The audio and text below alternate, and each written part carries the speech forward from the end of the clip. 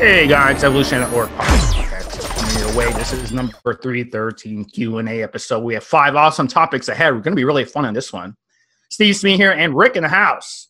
How's it going? Hey, what's up, Steve? What's up, guys? How's everybody doing out there?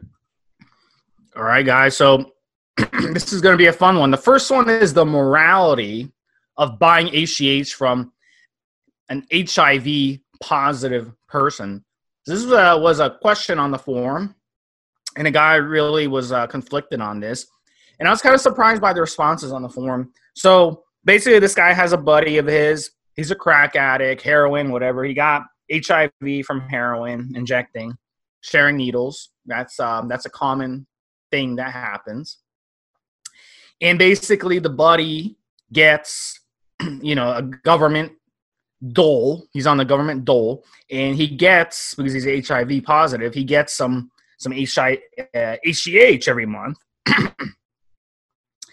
And basically what happens a lot with these HIV patients, what they'll do is they'll take the HGH that they're given for free from the government, and then they'll sell them to someone else, makes money off of it, and then buy drugs.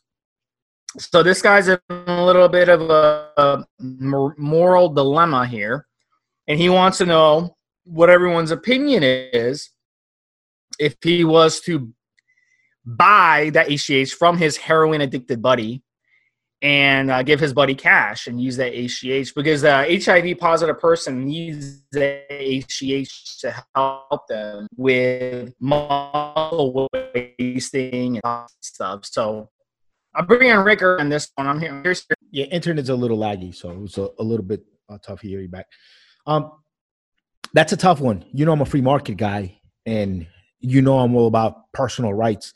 And this should be the right of two individuals to do whatever they want as far as commerce goes. But, it is illegal. Moral dilemma. I don't know if there is much one. I haven't been faced with this situation. I don't really know what I would do in the face of it. One thing's for sure. If he's getting it from the gov, it's about as legit human-grade growth hormone you're ever going to get. That's a find. You get in USA certified human growth hormone. Nothing better than that. But you are buying it from someone that should be using it. He should be using it. Look, if the guy was at least taking some Anavar or Anadrol or one of these other drugs to help him with muscle wasting and stuff, it's still a tough one, man, because he needs it. I'm going to vote neutral on this one and just say whatever you guys want to do. I haven't been faced with it. I'd have to know the person and know what the real deal is. Chances are, if he's a drug addict, he might be using this money for drugs, or maybe he just needs the money to live on. That has a lot to do with it. I can't provide a real answer, man. It's a tough one, dude. It's a really, really hard one to give a good answer for. Look, I'm all about personal liberties and people being able to do what they want. So I'm probably going to lead on that side of just let individuals do whatever they want to do. So my opinion is that this guy is a drug addict and he has HIV and stuff. You're actually basically helping him dig his own grave by accepting the HGH from him. If he's still using, giving him money. If he's still using drugs, for sure. So for me, at the end of the day, you can find legit HGH on your own. You don't have to go through him. And you can actually find HGH cheaper on your own. You barely ever run across black market US certified human growth hormone. This case where somebody has a script to get real American bona fide growth hormone, and they are going to pass it down and let you buy it off of them. This is pretty rare. You don't come across this a lot. Have you? Yeah, I know where to get it. It could be done. You'd have to, and the amount that they get, you probably have to buy 3-4 months off of them to run a really good, really decent cycle, because they're not getting much per day either. Yeah, I understand, but that's fine. That's all fine and dandy. But my issue is you're helping dig this guy's grave. If you're his friend, you should be helping him. You should be encouraging him to use the HGH so he prevents that muscle wasting so he doesn't just waste away. You start taking that HGH and giving him cash, then he goes and uses that cash on drugs. You're helping him dig his own grave. To me, that doesn't make any sense, because if this guy wastes away, continues using drugs, and just dies, then you're going to have his death on your conscience. He's your friend here. He's your friend. So I wouldn't do it. I would be like, look, dude, you got to come off. You got to come off the drugs. You got to get help. You got to go to rehab. You need to keep that HGH.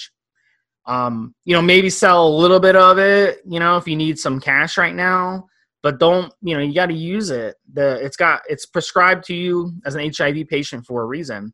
And if you don't use it, you're just going to waste away to nothing.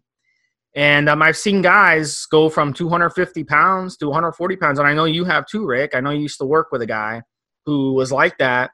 And, it's not, addictions are something that are I don't like to blame the victim when it comes to addiction. It's so easy to just to point the finger and blame the victim, but you should be blaming the person who first let them use an extremely addictive substance in the first place. That should be the person that you attack, not the actual victim. So, my opinion is, listen, you've got to just help the person. You got to help the person and not help yourself in this situation, because you're just going to have a guilty conscience over just some HGH. I mean, we're talking HGH here. I mean, it's kind of silly just to kill your friend over some HGH. So I wouldn't do it. I would be helping him. I personally wouldn't do it, but if I knew two people across the street doing it, I wouldn't think anything bad of either one of them. See, I personally wouldn't do it either, because when somebody has a real drug problem like that and they're unwilling to get help and get on the road, nowadays, with my experience, I'm the first one to go, because I've been there before, where I put everything down and stopped everything I was doing to help somebody who was addicted to drugs and wouldn't stop. And I put all my energy into trying to get this person to recover. I mean, full on, like I was there, and I moved over to their vicinity for a while and really tried, and it was just impossible. So when I see somebody on drugs nowadays, they're out of my life pretty quickly, because I just know what that experience is like. So if I see people across the street doing it, I'm fine, whatever. They want to sell their meds to each other, is their problem.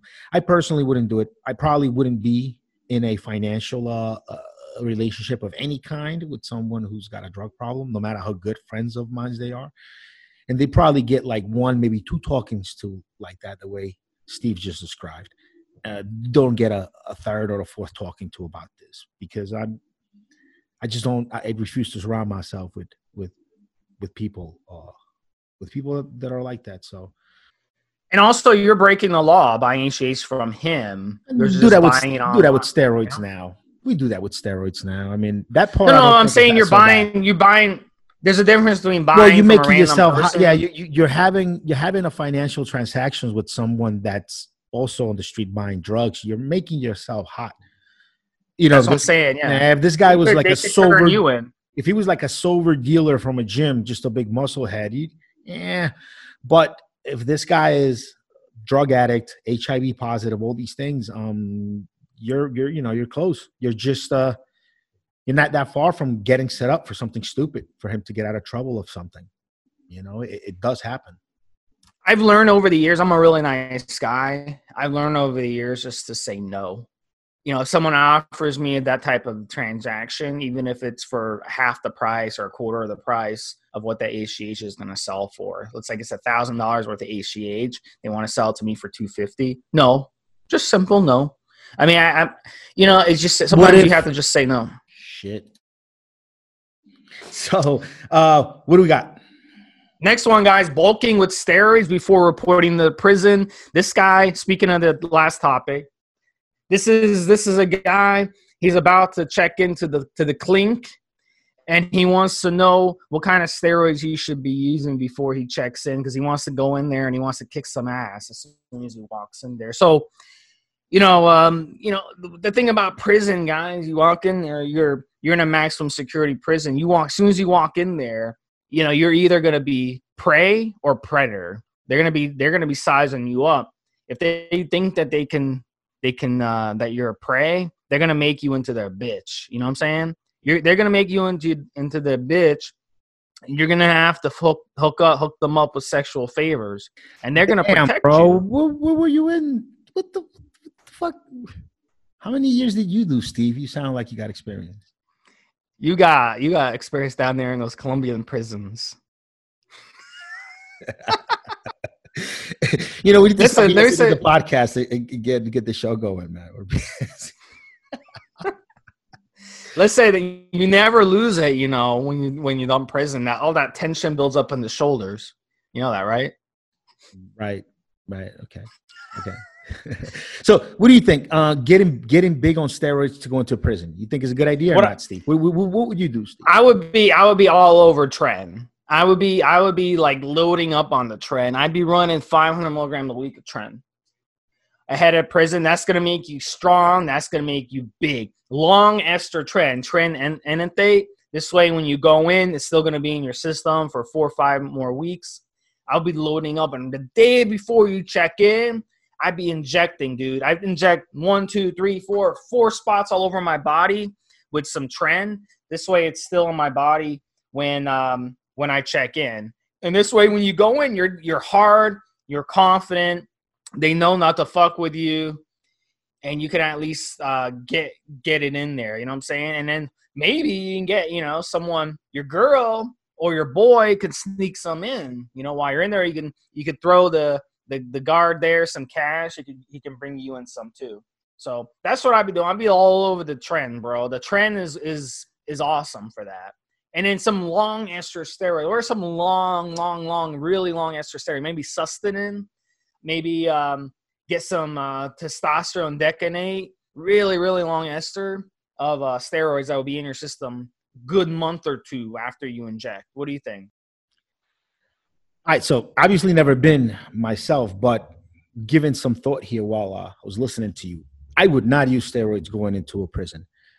I would not want to be in there going through like post-cycle and maybe going through some endocrine situation, and I can't get my hands on meds to get myself right. And also, how much time do I have? I mean, would I have a month to report in, 2 months, 3 months? Are we mid-case and my lawyer already told me, like, hey, you're going to get sentenced, get your shit together. We got 2 more months. I mean, what is the situation? How much time do I have? I wouldn't. I'd go on testosterone boosters, body cleansers, just anything to get my body ready. I make sure to get all my dental work done, out of the way. Yoga, stretching, Pilates, anything to get you into a sustainable mode. Steroids and steroid use is not something you can just walk away from overnight. You have to cycle off. Even after you cycle off, months and months later, you might have a drop, and then you'll have to run into guys. I did a cycle a year ago, PCT properly, went to the doctor. My levels are low, and I'm 25. You got to do PCT again, even if you haven't juiced in a year. You just got to go through it again. Sometimes this happens. This stuff is so don't, if you use steroids to just bulk up, you're gonna get yourself really nah, bro. You can develop a situation where you might have high estrogen and low testosterone your 3rd or 4th month in there, and you can't get your hands on anything to help you out. So no, get your body right. And all that time that you would have spent lifting weights, listen, you'll have plenty of time to lift weights when you're in prison. All that time you spent lifting weights, go learn how to box and go learn how to wrestle and go get cardio. So cardio is number 1 for fighting. Even if you don't know how to throw a punch, just have great cardio and you'll beat most people, and just learn how to box, learn how to wrestle. I probably wouldn't be all in that wrestling. You'd want to learn how to box and throw hands. You only need to learn about 4 or 5 punches, a jab, a cross, left hook, right uppercut. I mean, and if you wanted to learn some kickboxing, you just need to learn like a low kick, maybe a front kick. I mean, you don't need to learn a lot of stuff, man, to defend yourself. You need to learn maybe how to throw 4 good punches and learn how to throw maybe 2 good kicks. And that's it. and just become real familiar with fighting. Make sure that you spend all your last weeks going into jail, spend them sparring, with guys that know how to fight at the gym. Just get as many sparring sessions in as you possibly can. And that's it. And when you go in, make sure you've done all the fiber you can do to get your colon right. Make sure your dental work is done and taken care of. Make sure you got all of your vaccines. Make sure you've taken testosterone boosters and are pretty post-cycle therapy out of steroids. Just make sure you get your body right and your mind right. Make sure you're doing yoga. Make sure you get into meditation. Also, if you're going to state prison, chances are you might know friends on the outside now that have cousins and family inside. Try to make some of those connections now. Make sure you make some of those connections now. You're going to learn pretty quickly when you go into prison, and I know this from watching documentaries, obviously, that you have to stick to your own race. So maybe you want to find if friends of yours have, family, cousins in there, get a little bit of rapport about them before you go in. Make sure you don't go in there not knowing anybody, but you try to at least make a connection or two in there so that you at least have somebody to sit with. Beforehand, they have to be your own race, just FYI. Most prisons. Right. Yeah, that. Which one would you join, the Northern Mexicans or Southern Mexicans? You know what? When it comes to that question, when you get to prison, right, it's unless you get, from what I've heard, right, unless you get to like Rikers, right, then in Rikers, then there are like 3 sets of different Latino gangs and things like that. But in most prisons, it's just all Latin people one side, blacks on the other, and whites on the other side. No matter. Don't forget the others. No matter who you were claiming. Yeah, there's always others, but it doesn't matter who you were claiming. At least this is what I get. There's a good YouTube channel called, I think it's called Fresh Out or something like that. It's called Fresh Out with a big dude, and they talk all about prison life. So learning how to fight is much better than looking bulky. You get all bulky on steroids and you don't practice how to fight, how to throw punches. You don't have good cardio. And you get in there, you look big and you get beat up. And then you start getting abused because you're a big dude, big steroid guy, and you're getting beat up by smaller guys. And then your steroids run out and you have no PCT meds. Your estrogen might spike. You have no anti-estrogens in there. It's just setting yourself up to have problems, in my opinion, doing that. I think you could just train natty and learn how to really, really fight. Like, fuck lifting weights, bro. Fuck just looking big. Like, you have to really learn how to fight. You got to learn how to put the weight on the balls of your feet and how to move your feet and then let your hands move behind your body and put all your weight behind that shit and knock some motherfuckers out. And unless you can learn to put your weight behind your punches, lifting weights is fucking useless. Most guys that are big meatheads can't fight for shit. Okay? Most guys that are big old meatheads can't fight for shit. It's one of the reasons that kept me from becoming a big-ass meathead, because I like sparring. And I don't want to get embarrassed when I'm brawling, when I'm doing a little Thai boxing. I don't want to get embarrassed when I spar. So most meatheads aren't good at fighting, and that's just what happens. You get some freaks of nature, like some of these guys in Pride, and so you get some genetic freaks that can juice, look like bodybuilders, and fight. But that's not the norm. Not everybody's Kevin Randleman, and even he had an early demise. These guys that look like bodybuilders and can fight, very rare, very rare. It doesn't happen often. So what is the difference between Northern Mexicans and Southern Mexicans, anyway, real quick? It's all got to do with the cartels and the drug trade, I believe. Well, Northern, are you talking about, because you're talking about different things. Mexicans gangs in Mexico, Mexican gangs like in Texas. No, like in California, like you watch the prison shows, you've got the groups, you got the blacks, the whites, you got the Northern Mexicans, you got the Southern Mexicans. I have no real clue. The only thing I could think of, just from watching prison documentaries and maybe knowing a person or two, it's the cartel connections on the outside. The cartels, they have guys that are in prison that they take care of. A lot of guys in prison are there serving time, keeping their mouth shut for bigger guys that are on the outside that are cartel connected. So usually you have some Mexican gangs work with one cartel and other Mexican gangs work with a different cartel. And that carries on into jail, apparently. It's the only thing I could think of. And why would they North and South be a difference? Look, people like to section themselves off by cities, by races, by whatever. So if we're all Mexican and we're all in Cali and we're all in, whatever, LA, I mean, what else do we got to section ourselves off but being from North or South LA, right? I mean, if we're all Mexican, right, and we're all in the same city and we're all in the same state, so now what do we got? Well, North guys don't like the South guys. So that's probably all it is, and also cartel connections. I doubt the two gangs in war are buying their imports from the same cartel connects. They usually. I just looked it up. It says because the northern Mexicans are more white, and then the southern Mexicans are more indigenous. That doesn't mean anything in California, because you could have people that came from the north of Mexico that settle in the south of the city, and then you have people from the south of Mexico that settle in the north of the city. And you're talking about gangs. If you're talking about in Mexico, then yeah, I mean, there's some cartels that are more from the northern part of the country, some cartels that are closer to the southern part of the country. Yeah, it's the different story, buddy. If anyone knows that answer, feel free to come on the forum and share it, because I've always wondered that watching those shows. All right, guys. So the next question is, how much test is too much test on a cycle? So it's a pretty simple, cut and dry question. I'll answer this. The most I've ever ran was 750, and I didn't really get much of a difference than 500. Actually, I didn't get any of a difference, Rick. When I ran 750 versus 500, it really seemed like the side effects were the only thing that was a difference. So I really think 500 milligrams is plenty on a cycle. I actually like to run my tests very, very low or no tests at all with my cycles. And when I'm running a test-only cycle, maybe with an oral, 500 milligrams, plenty. 400 or 500 milligrams, plenty.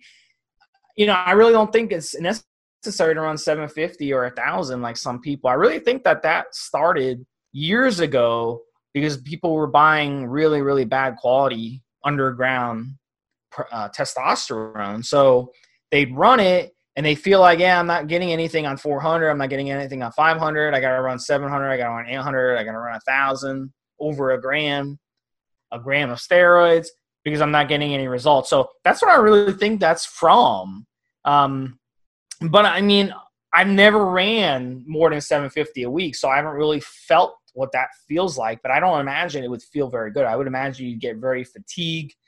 I would imagine your estrogen issues would become out of control. I would imagine you would have to run a lot of aromatase inhibitors to balance that out, and then you'll run too much of an AI and crash your estrogen too low.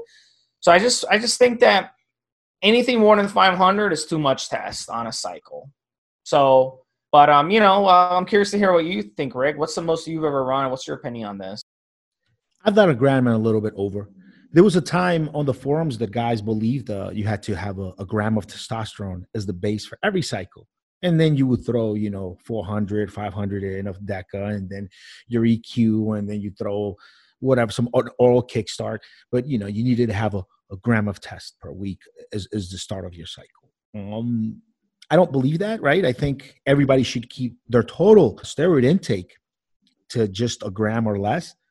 If you're not making good results, just really good progress on a gram, then you've got to re-examine things. Either you're just a big dude, just a huge guy already, and you need more than that per week just to maintain those big, huge slabs of muscle you got on, or you just have some real issues, because you should be able to maintain a great amount. I mean, you should look incredible, not the musculature you can hold on to at a gram a week. A gram a week a test. If you're taking the right anti-estrogens and taking the right anti-DHT medications, you'll be fine. But at a gram, you're going to have side effects begin to get out of control. So at a gram, you already want to be taking Novadex, just standard every day, about 20 milligrams. I'll probably take no matter what every single day of Nova.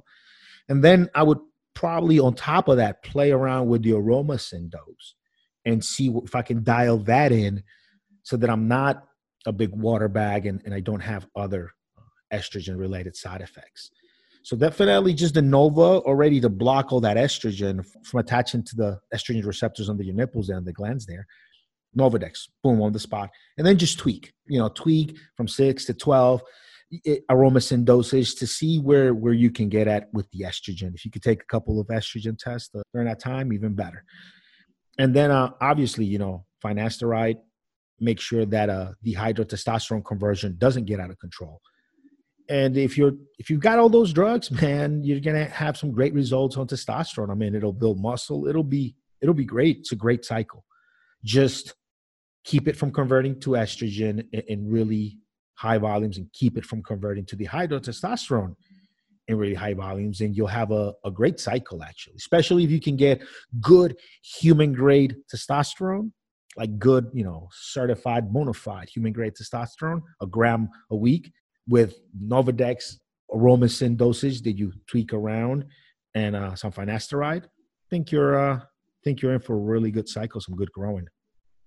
Yeah, for sure. It's not about how much you use. It's about, the quality of the gear, I think. So, that's my opinion. All right, guys. So the next one is about TUDCA. So TUDCA is a really, really cool supplement, and a lot of guys don't really know about it. One of the things that TUDCA does really, really well is it cleanses out your liver, cleanses out your kidneys, cleanses out your organs as a whole. It helps kind of push out all those toxins through your bile ducts out of your liver. So it kind of helps clear everything out, especially when you're using steroids, because steroids, are toxic in the body. So are a lot of things that you're eating. So are a lot of things that you're drinking, the water you drink, the food you eat, the drugs that you take, taking an aspirin, drinking alcohol, all the stuff. So the TUDCA in your body naturally pushes things out, helps you push things out. It's naturally found in the body, but when you add it, when you supplement it, you get even more of it. So it's kind of like opening up a pipe in your house where the sewage is leaving and then the clean water is coming in. And if you have a blockage where the sewage can't go out, that sewage is going to back up into the house, and you're going to have a hell of a problem. So TUDCA is a really, really awesome supplement. It's actually in N2Guard, and it's one of the ingredients in N2Guard. So I'm going to bring in Rick. Rick, tell me a little bit about TUDCA and why it was added to N2Guard. So TUDCA is one of these ingredients that's come along in the last decade or so and become real popular. It's become commercially available, I should say, the last decade in supplements, and become really popular really quickly. TUDCA just works to help heal the liver, the bile ducts. It does everything. It also helps to lower liver enzymes. After 1 month of using TUDCA, you notice some incredible results. And then 3 months of taking TUDCA every day is when you reach about the maximum effect. You can expect significantly lower AST levels, ALT, GGT, all these liver enzymes, all the levels get into the favorable range. It also is known to help with cholesterol levels. It also has some good effects kidneys as well, but it's not what it is best at. It's really best for the liver and helping to heal the liver. So that's what it's mostly known for. But anybody taking oral steroids or SARMs in 2020, you should be taking TUDCA. If you're not, then you're not doing your research. You don't know what you're doing. Because we all know by now just what an effect all of these steroids and these SARMs and even just injectable steroids can have on our liver. And we know TUDCA is the go-to product. Now, you can just buy TUDCA from any other company. They're TUDCA-only products. It doesn't have to be mine. But if you want the TUDCA with the milk thistle, with several other ingredients there to help your liver, your kidneys, blood pressure, cholesterol, everything, water retention, everything on cycle to help clear your androgen receptors so that the steroids work better, all this stuff, a full multivitamin and multimineral, all that, you need to use N2Guard, okay? So N2Guard is that TUDCA product plus multivitamin plus multimineral plus liver cleanser with the kidneys, with everything you need. So N2Guard has the TUDCA and other stuff. But yeah, you have to take TUDCA. And if you're taking oral steroids, you should take TUDCA every single day with it. And you're going to see great liver values. I mean, this is just not an opinion, guys. Forums all over the internet, steroid forums, guys have been on there posting their test results, their liver values from taking TUDCA now for ages. I mean, it's been years now since the stuff came out. The guys have been posting test results and how good their liver values look just taking TUDCA. It's the reason why we added TUDCA to N2Guard, and it just made the cut. It's a great ingredient, and everybody loves it. I think everybody should be taking it if you're taking steroids. Yeah, one note, I had an angry guy email me, and he's like, I bought N2Guard, and just because it has TUDCA in it, and I don't see TUDCA in it. Have you ever gotten these types of emails, Rick?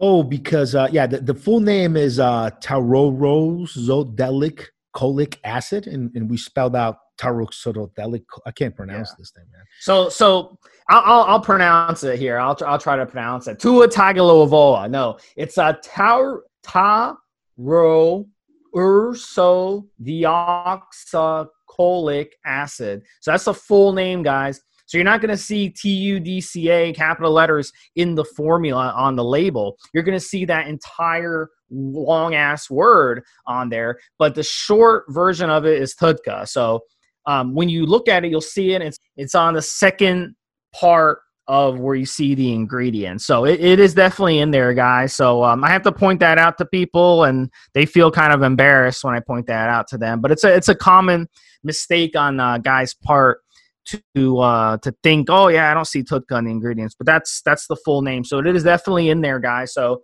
yeah, it's a must use on cycle, off cycle, standalone, whatever. Just think about it, guys. Think of your house. You got the plumbing system going. You got, you go to the bathroom, you flush the toilet, the waste goes out, and then fresh water comes back. Waste goes out, fresh water comes back. That's how our bodies work. So you want to make sure that you've got enough TUDCA in your body to make sure it's flushing all the waste out and there's no blockage. A lot of people out there have bile duct issues, and I actually knew a girl, Rick, who she had back pain, and she went to 10 different doctors. No one could figure it out. So finally, it took 10 different doctors. Finally, the 11th doctor she saw, he was like, he diagnosed her properly. He said, you got a bile duct blockage. So she had to get the surgery done and everything. And then afterwards, the doctor put her on TUDCA. So bottom line is, this is a real big issue. And a lot of people have this issue, and it may not manifest itself in lower back pain like her situation, but for you, it can manifest itself in other things. It could be a compromised immune system. It could be you're not absorbing nutrients good enough. It could be you're not sleeping well. It could be you have fatigue, you have no energy. There's so many different things in there, and it could be all because you have a bile duct blockage forming in your body. So taking the TUDCA and supplementing it is the best thing you could do for yourself. And really, I did some research on it recently because I wrote an article about TUDCA, and I was kind of blown away at how effective this stuff is. So any support supplement, guys, that doesn't have TUDCA, it's not worth a damn. The support supplement, it's something for sure that you should be including in your cycle. If you're using steroids, you got to be out of your mind not to be taking this stuff. And N2Guard has 44 total ingredients, like Rick was talking about, and it's got 250 milligrams per serving of TUDCA, which is plenty to be using daily, and that's going to help your body tremendously. You're just going to feel better taking this stuff. Like within days, you'll start feeling better. It's just a great ingredient to take. It's just a really good ingredient to add to your diet every day if you can. If you're on or off steroids, if you don't take steroids, if you know someone who's been a drinker throughout their life, someone older, someone who wasn't watching their diet, it really is an ingredient that I think most of us should take on a daily basis. We all know that there is tons of pollution out there, tons of contamination, everything from that fish we eat to the water to stuff that we breathe in, a bunch of chemicals and things that get put on our skin every single day just through going through life. Pick up your car from the wash and they've put a bunch of chemicals on the dashboard. You're going to get that in your skin. It's going to make it into your body somehow, and the liver, the kidneys help filter out a lot of this crap and help you get rid of it. So you should be helping and supporting your liver and kidneys no matter what. And if you're taking steroids, then it's a given. It's a must. That's why I said, if you're listening to this, doing some kind of oral cycle of either SARMs or steroids, and you're not taking Tutka, doesn't have to be my brand, guys. It doesn't have to be the N2 Guard. You can get something else. But if you're not taking the Tutka, at least really high amount of good quality milk thistle, minimum, then you're not doing your research. You're just going to be one of these guys that hurts themselves and tells everybody steroids suck. And you really want to be taking care of yourself during cycle and not omit these products that you should be taking every day. All right, guys. So we'd like to add in a relationship topic to finish out the show because it's something we all have to deal with. So this is a good question. And this guy says that he lost his wife to cancer. Really, really sorry to hear this, bro. He said he's trying to cope and he wants to get himself out there again to start dating again. So first off, as I've gotten older, I've made friends through my hobbies and neighbors and stuff. And it's really, really shocking how many people I know whose wives have passed away from cancer, specifically cancer.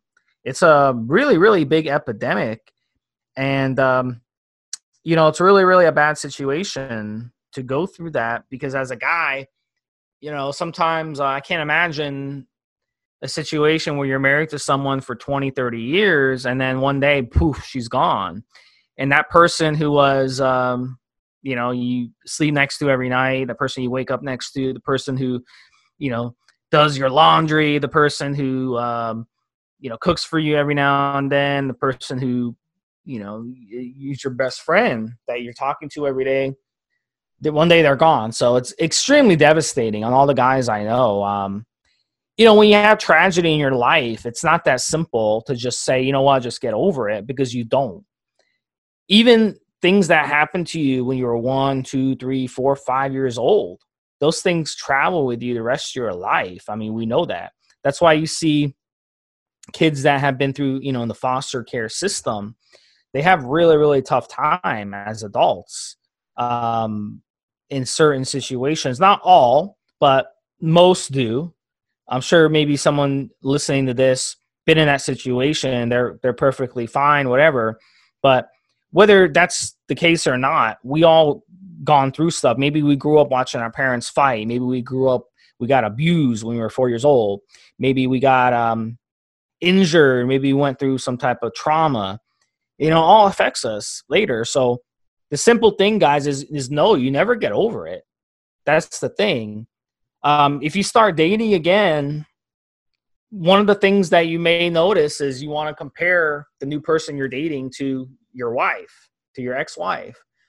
And that's a mistake because women are very, very different. You haven't been dating in so long that you want to kind of like find someone that was like your wife. You want to kind of replace her. But sometimes it's better just to go a completely different direction and just date someone who's complete opposite of your wife instead of just trying to replace her in that situation. I was also, you got to talk to someone on this. As men, we tend to just, it's considered a weakness to seek help. It's considered a weakness to be upset or to be depressed or any of this stuff when stuff like this happen.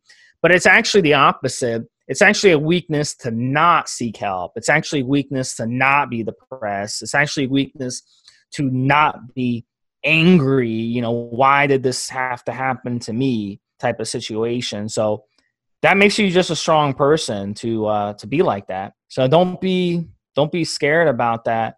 It's very important. In my situation, I can only compare it to a bad breakup. And for me, the best thing that I did when I have gone through a bad breakup is move. This way you're not always seeing the memories. You're not seeing the memories of being in the same house. You're not seeing the memories of going to your favorite restaurant, driving by your favorite restaurant. You're not seeing the memories of your favorite location. You're not seeing the memories of having her friends, email you or call you or be on your phone and stuff. So that tends to help just to start a new life in another city, if possible. That if you're really, really upset about it, that could be a suggestion. But I'm going to bring in Rick on this. I'm sure he has a lot of advice. Because of where I'm at, I run into a lot of guys that are divorced or recently separated for whatever reason.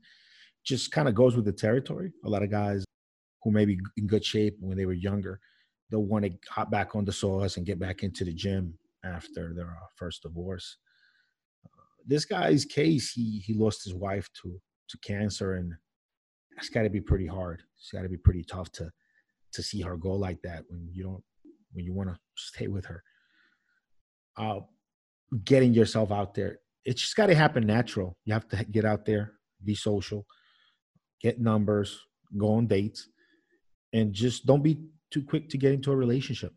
Things will develop on their own. They'll fit. You just have to get out there, be social, meet people, go out on dates, work on yourself, obviously, work on yourself big time. And that's it. You have to maybe talk to a counselor, seek a professional. You have to make sure that you're over the relationship with your ex-wife. I can't imagine. I actually said I can only imagine what it would be like to lose someone in that situation, because if you lose your wife like this, dies, then you don't have any bad feelings or bad memories to really hold on to help you get over the relationship, which is something that helps a lot of people, is to remember that they're better off not being with this person. So here you don't have a lot of the mental crutches that you could give yourself to get over a relationship, because it wasn't her intention to leave you, correct? So I can only imagine how hard it is. You have to first of all, you have to forgive yourself for moving on. And that's one thing that you're going to notice is going to come out in counseling. So that you need to not feel guilty for just moving on with your life, and really forgive yourself for just kind of moving on. And also you want to make sure that you wouldn't let a bad past relationship ruin any new future relationships, right? You don't want to let this good relationship that ended abruptly get in the way of a new relationship to grow. So you need to make sure that you're over her. You're not going to be constantly talking about her, that her items and her stuff is out of the house. You have to really have moved on before you bring somebody else in. Don't try to bring somebody else in if you haven't moved on and you haven't fully healed, because it's just going to it's going to maybe ruin a good chance and a good opportunity that you could have had with someone real special. You could ruin it because it's not the right time. So make sure that you're ready before you go out there and start meeting people, so you don't just waste some good opportunities when you weren't ready. And get help. You'll hear that a lot on this podcast. I do believe that therapists can help a lot of people. If you're going in there wanting to be helped, you'll get the help you need, for sure.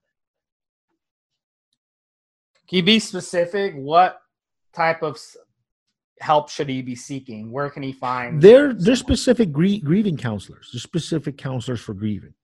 How does he find them? Google it. It's easy as hell. Grieving counselors, or near my location, counselor, psychologist, or even near my location. It'll come up. I mean, look for we talked about on the podcast, right? Put your divorce on steroids. Said search for a divorce counselor. Yeah, that's a psychologist that helps you get divorced. Run back to that podcast. It's a good one. So yeah, just a grieving counselor. It's a whole practice. Like it's a thing, and you need to be over that person so you don't ruin chances for yourself in the future. And if you're still grieving, if you're still not over the relationship, and somebody new comes into your life, just be honest, but say, hey, I still want to see you, I still want to hang out with you, but I'm kind of getting over this person that passed away. So it's not like they're around, but I'm still getting over it a little bit. So just have a little bit of patience. I think you're great, though. I want to hang out with you.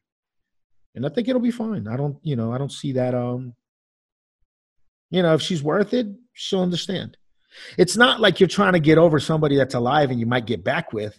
I think most women would walk away from something like that.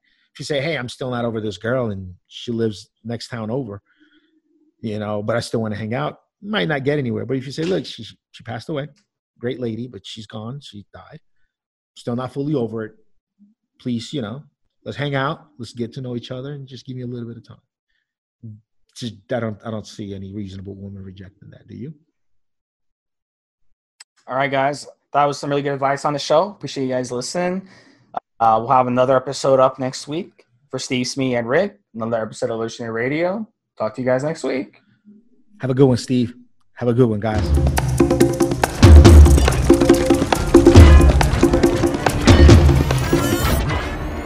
Guys, this is the required legal disclaimer. We are only sharing our experience from years of steroid use. We are not doctors, and none of what we say should be regarded as medical advice. Always check with your doctor before taking any drugs or starting any training program.